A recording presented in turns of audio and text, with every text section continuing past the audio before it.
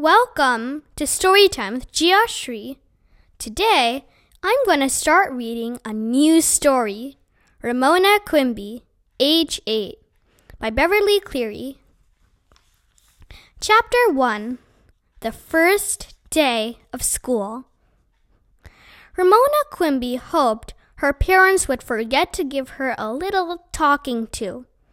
She did not want anything to spoil this exciting day. Ha ha! I get to ride the bus to school all by myself. Ramona bragged to her big sister, Beatrice, at breakfast. Her stomach felt quivery with excitement at the day ahead, a day that would begin with a bus ride just the right length to make her feel a long way from home, but not long enough, she hoped, to make her feel carsick. Ramona was going to ride the bus because changes had been made in the schools in the Quimby's part of the city during the summer. Glenwood, the girls' old school, had become an intermediate school, which meant Ramona had to go to Setterhurst Primary School. Ha ha, to yourself. Beatrice was too excited to be annoyed with her little sister. Today, I start high school. Junior high school, corrected Ramona, who was not going to let her sister get away with acting older than she really was.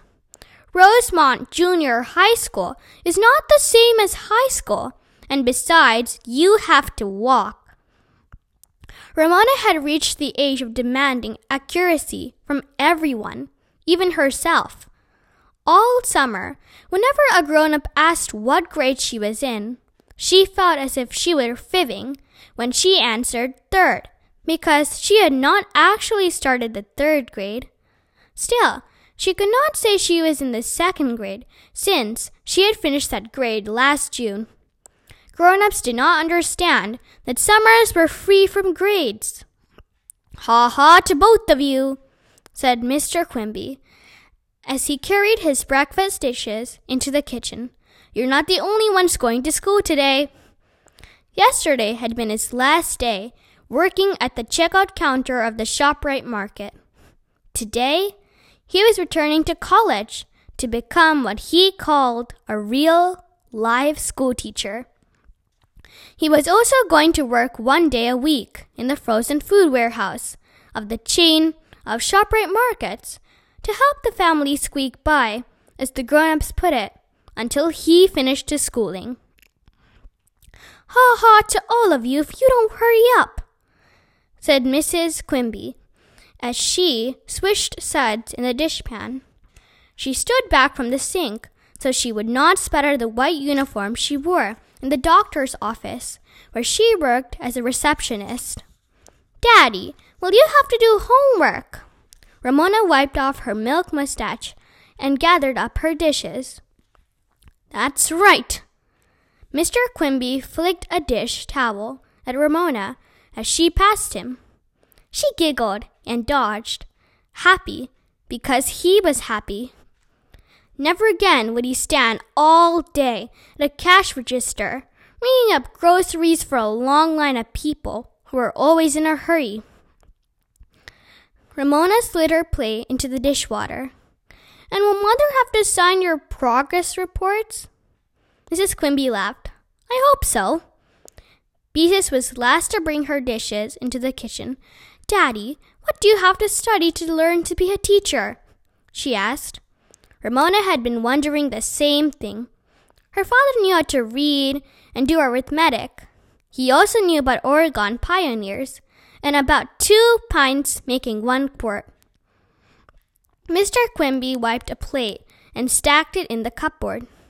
I'm taking an art course because I want to teach art, and I'll study child development. Ramona interrupted. What's child development? How kids grow, answered her father. Why does anyone have to go to school to study a thing like that? Wondered Ramona. All her life, she had been told that the way to grow was to eat good food. Usually food she did not like, and get plenty of sleep, usually when she had more interesting things to do than go to bed. Mrs. Quimby hung up the dishcloth, scooped up Picky, the Quimby's old yellow cat, and dropped him at the top of the basement steps. "Scat, all of you," she said, "or you'll be late for school." After the families rushed to brush teeth, Mr. Quimby said to his daughters, "Hold out your hands," and into each waiting pair he dropped a new pink eraser. "Just for luck," he said, "not because I expect you to make mistakes." "Thank you," said the girls. Even a small present was appreciated, because presents of any kind had been scarce, while the family tried to save money so Mr. Quimby could return to school. Ramona, who especially liked to draw as much as her father, especially treasured the new eraser, smooth, pearly pink, smelling softly of rubber, and just right for erasing pencil lines. Mrs. Quimby handed each member of her family a lunch, 2 in paper bags, and 1 in a lunchbox for Ramona. "Now, Ramona," she began. Ramona sighed. Here it was, that little talking to she always dreaded. "Please remember," said her mother, "you really must be nice to Willa Jean." Ramona made a face. "I try, but it's awfully hard."